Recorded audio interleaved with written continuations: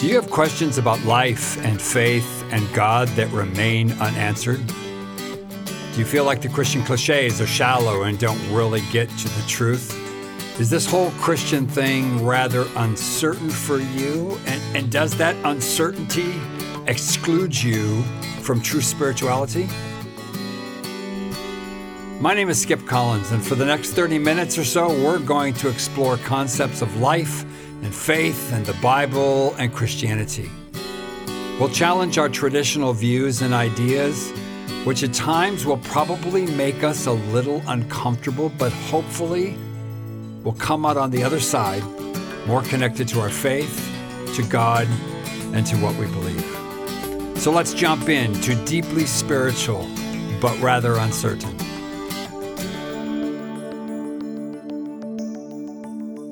Hey, podcast world, thank you for stopping by yet again. I appreciate it.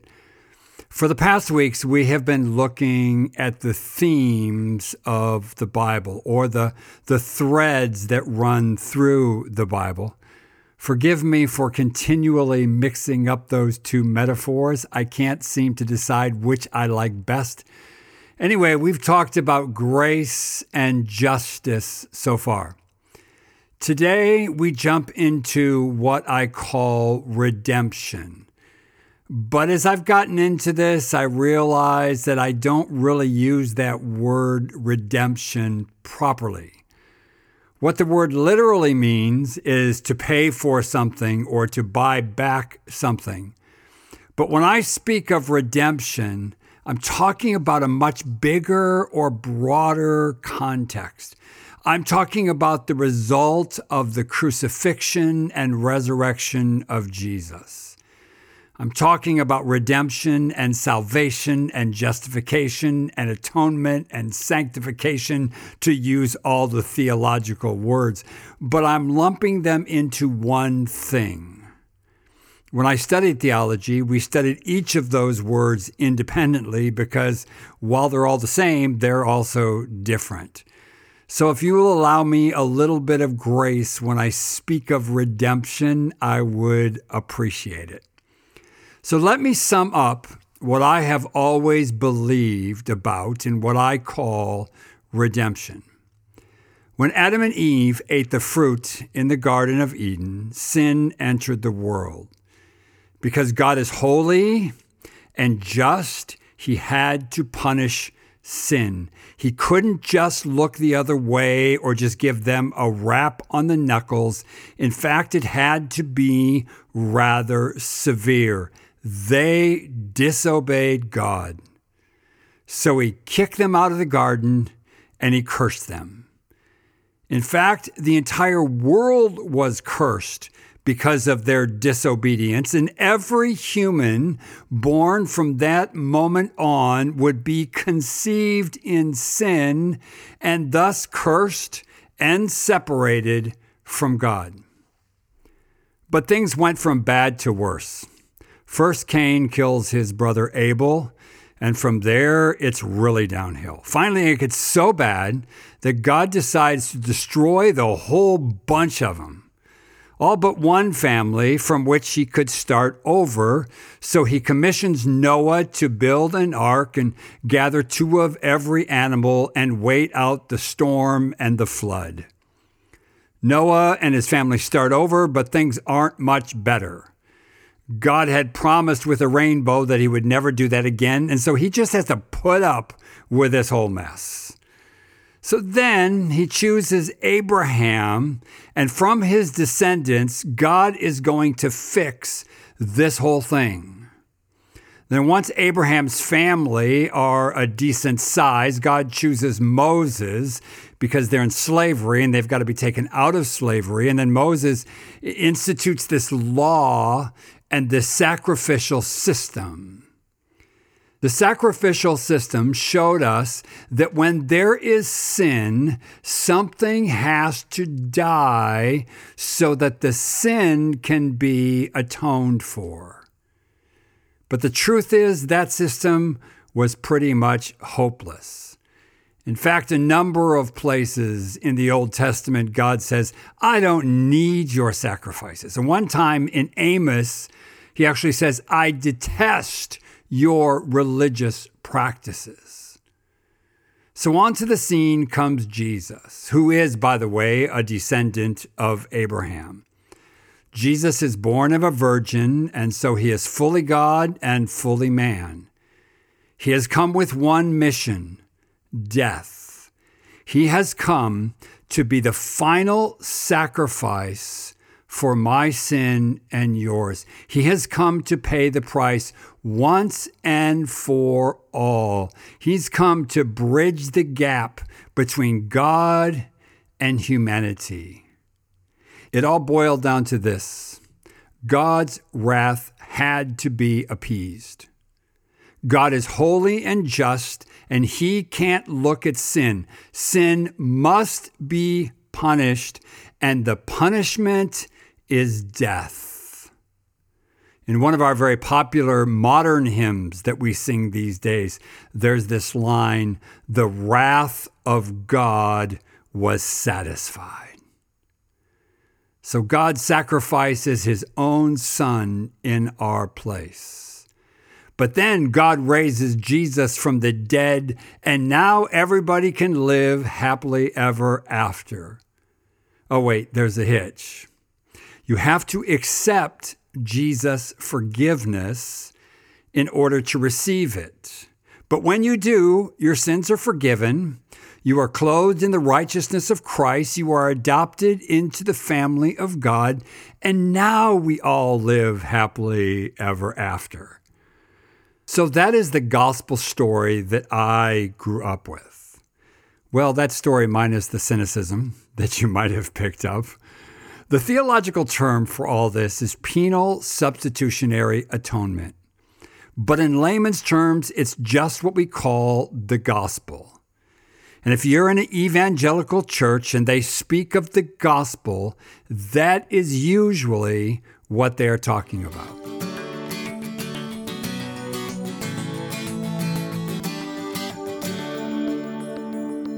There are a couple problems with that version of the gospel that have always bothered me. First of all, at what point are sins forgiven? I mean, this has bothered me for years. We were told it's when we say, I'm sorry for my sin and I accept Jesus as Lord and Savior. But I've always struggled with that because there are so many times in the Jesus story that he tells people, your sins are forgiven, and they didn't even ask. They don't repent, or they don't say, I'm sorry, or anything. So what's that about? So how does the forgiveness of sin actually happen? My second struggle is this. If Jesus took a bullet for me, who is holding the smoking gun? Is it God? Did God actually kill his own son? C.S. Lewis wrote a wonderful series of children's books that I'm sure many of you are aware of called The Chronicles of Narnia. When I was a young dad, it was like mandatory reading for every Christian sixth grader. In it, there's this lion called Aslan, and he is the Jesus figure. Then there is the white witch who is Satan. And I'm sure many of you have read the story or at least seen the movie that came out many years after C.S. Lewis wrote the book. But when Aslan is killed as a sacrifice in the place of the boy called Edmund, it's the white witch that kills him. C.S. Lewis is saying that Satan is holding the smoking gun. Is that right? Or maybe it's me that if I'm holding the smoking gun. I mean, when we speak of the fact that it was for me that he died, it kind of sounds like that. But if we say that God's wrath had to be satisfied, then it sounds to me like God is holding the smoking gun. No way around that. And the idea that God would sacrifice his son, or that he would even have to sacrifice his son so that his wrath could be satisfied, is a problem for me. Here's another thing that has always bothered me.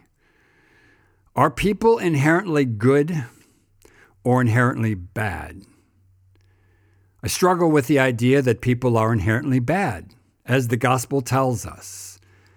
I look around and of course I see a lot of bad. Humanity is capable of evil in ways that are beyond understanding. But at the same time, I see so much good. I see people that sacrifice themselves for the sake of others. I see people caring for each other in ways that are amazingly beautiful. And I struggle to see humanity as inherently evil. Okay, one last problem I have with this whole thing is that it feels like Christianity is just about making sure my sins are forgiven. It's just about who's in and who's out. Things like justice that we spoke about in the last couple of episodes are good, but they're not really the thing, right? The thing is about whether you have had your sins forgiven. Are you going to heaven or hell when you die? So even in some of our social justice programs, we say, sure, it's fine to give someone some food, but did you tell them that they were going to hell when they die? Okay, we might not say it that bluntly, but that's what we mean. Because if you don't tell them about Jesus, if you don't share this gospel story, somehow giving them food has little or no value. To just show love is not enough without the proclamation of this gospel. And that is a problem for me. And so these struggles, these questions, these doubts I've had around this broad idea of redemption are what has driven me to ask questions about this whole doctrine.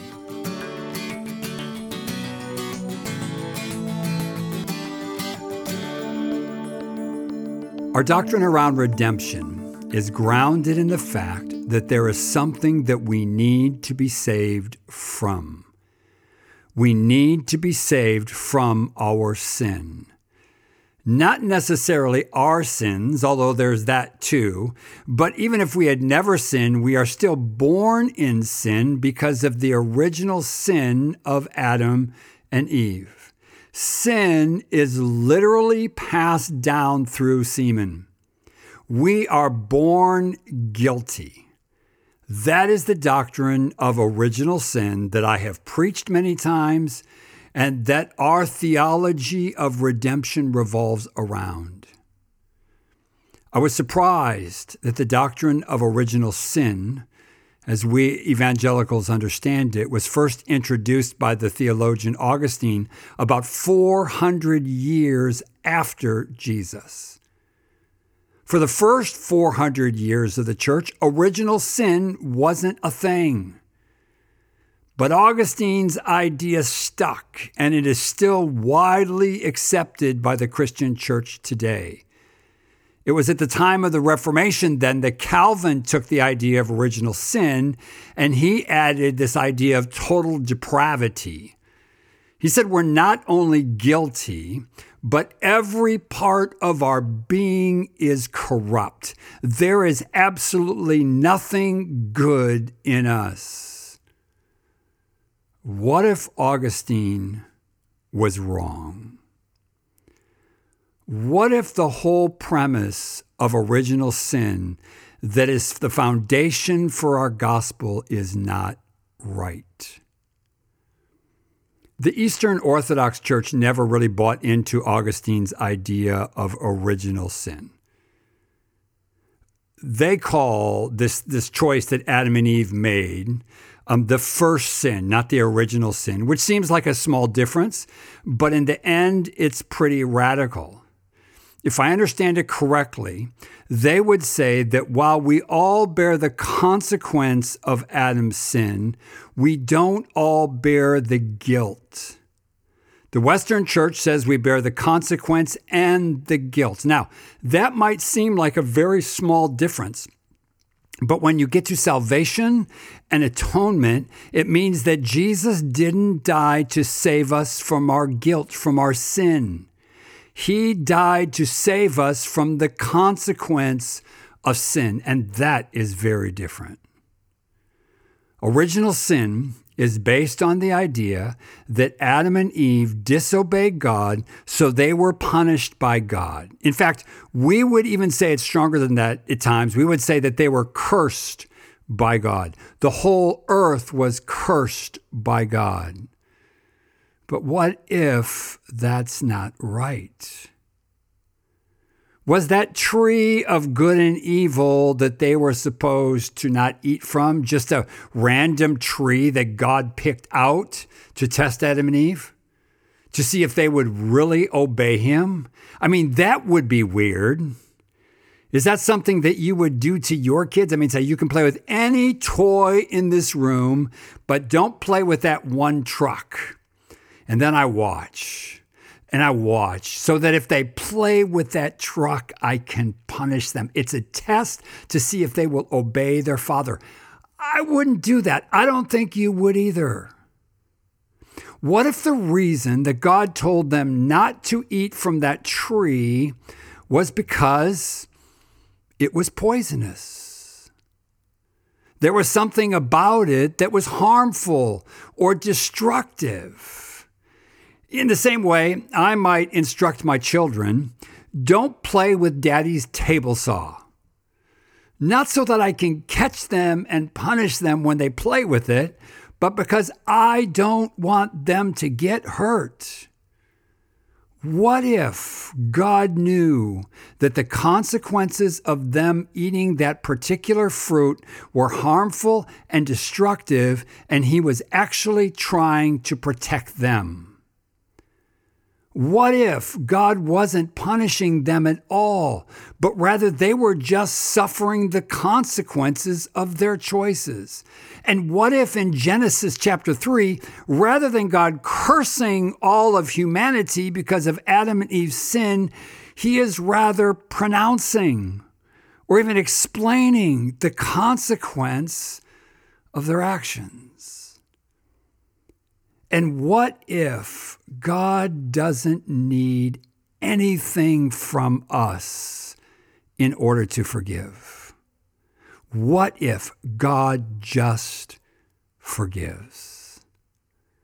That's certainly not the gospel story. The gospel story is that God had to devise a plan in order to forgive sin because he couldn't actually just forgive sin. But what if that's not right? You know that part of the story after Adam and Eve had eaten from the tree and God is walking about the garden and Adam and Eve are hiding? What if God had already forgiven them? I find it interesting that after God pronounces this curse and punishment, as we call it, you see him making them garments so they can survive outside the garden. That doesn't look like separation to me. Could it be that all of that was just the consequence of their sin and not some punishment and curse from God? If that's true, it would change the end game pretty considerably.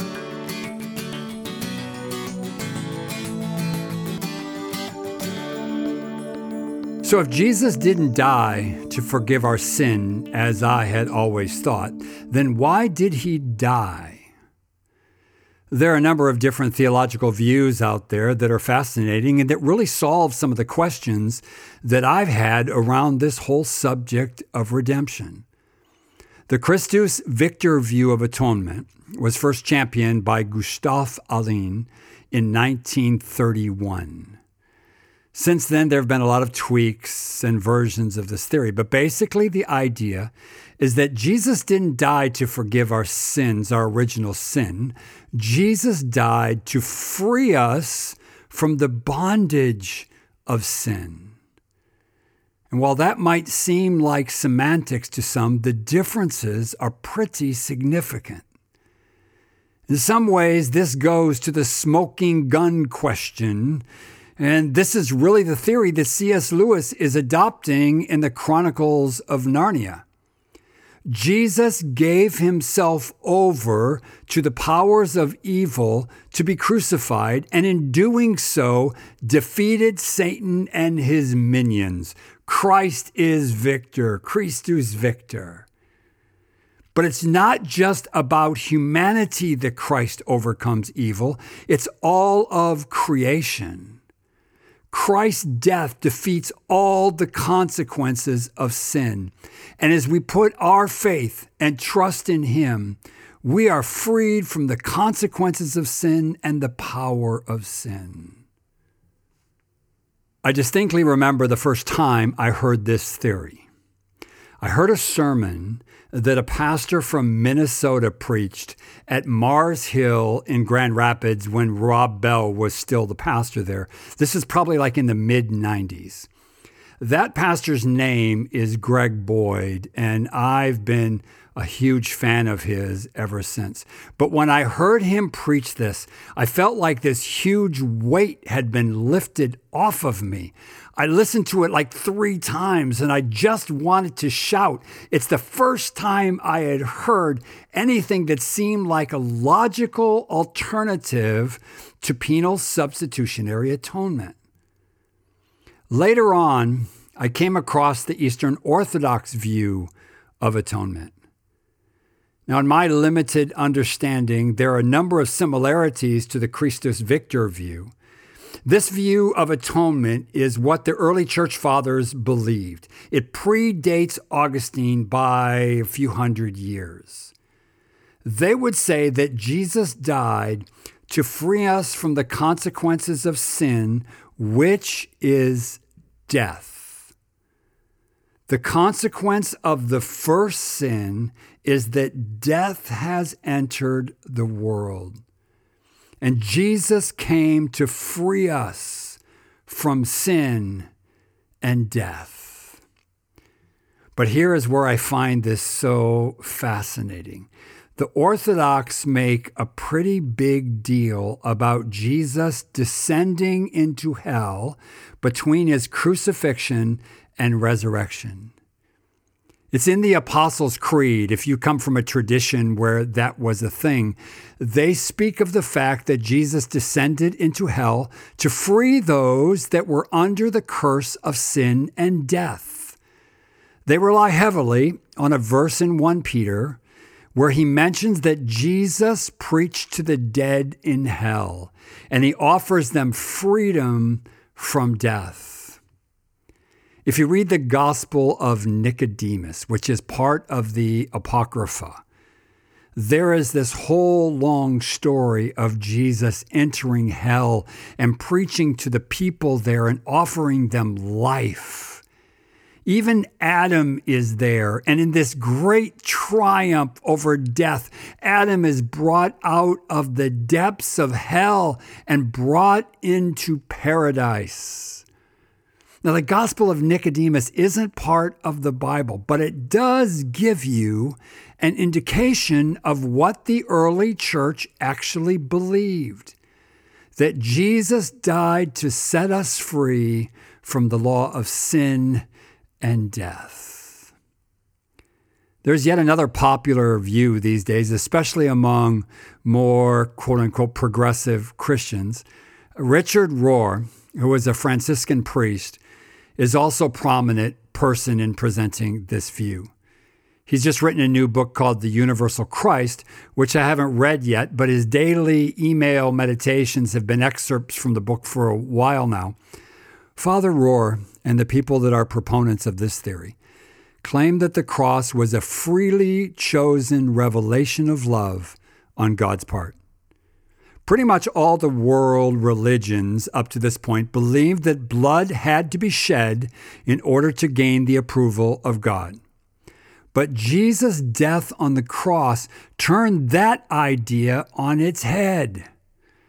To quote Father Rohr, instead of being a theological transaction, the crucifixion was a dramatic demonstration of God's outpouring love, meant to utterly shock the heart and mind and turn it back towards trust and the love of the Creator. The idea of all this is that the crucifixion becomes transformational rather than just transactional. It is the picture of what true love is: self-sacrificing, radically forgiving, and co-suffering. It is the picture of the God who loves us, a God who is self-sacrificing and radically forgiving and co-suffering. And the understanding of that transforms us and calls us to live that same kind of love. So I think it's about time we wrap all this up. And there's a tons more that could be said on all of this stuff. But let me briefly tell you where I land on all of this, because I've kind of been all over the place today. I have pretty much abandoned the doctrine of original guilt and total depravity. That's not to say that we have not sinned or that we don't need redemption and wholeness. It's just to say that we are born in the image of God, and that is beautiful and wonderful and perfect. But we are born into a world that is broken and confused and cursed because of the consequences of sin. I've pretty much abandoned the evangelical view of penal substitutionary atonement, not just because I don't like it or because I have questions about it, but because while there are certain verses that might point to this theory being right, they really have to be taken in isolation in order to do that, and not in the context of the whole of Scripture. So that's my deconstruction part of this. The reconstruction bit is still in progress for me. I have looked and continue to look at all three of these models that I laid out in this podcast. And as I read the Bible, I read it through these lenses, and I see where it takes me. My view at this point is probably a bit of a combination of all three of those, but this is what I'm quite confident of. The God that I have chosen to serve and to love and to give my life to is a God who loves me deeply. He is self-sacrificing, radically forgiving, and a co-suffering God. He takes that which is messed up and broken, and he makes it new through his love. He transforms it, heals it, frees it, redeems it. And this God requires nothing in return. That is the message of redemption. That is the message of the cross. That is the message of the Bible. If you would like to do more reading or study on any of these subjects, because I've just kind of scratched the surface, drop me a note through social media and I can try to point you in a good direction. If you have questions, please be sure to write. I would love to interact with you. For now, I will be back in 2 weeks' time as we look in the last of these themes of the Bible. So I will see you then. Shalom.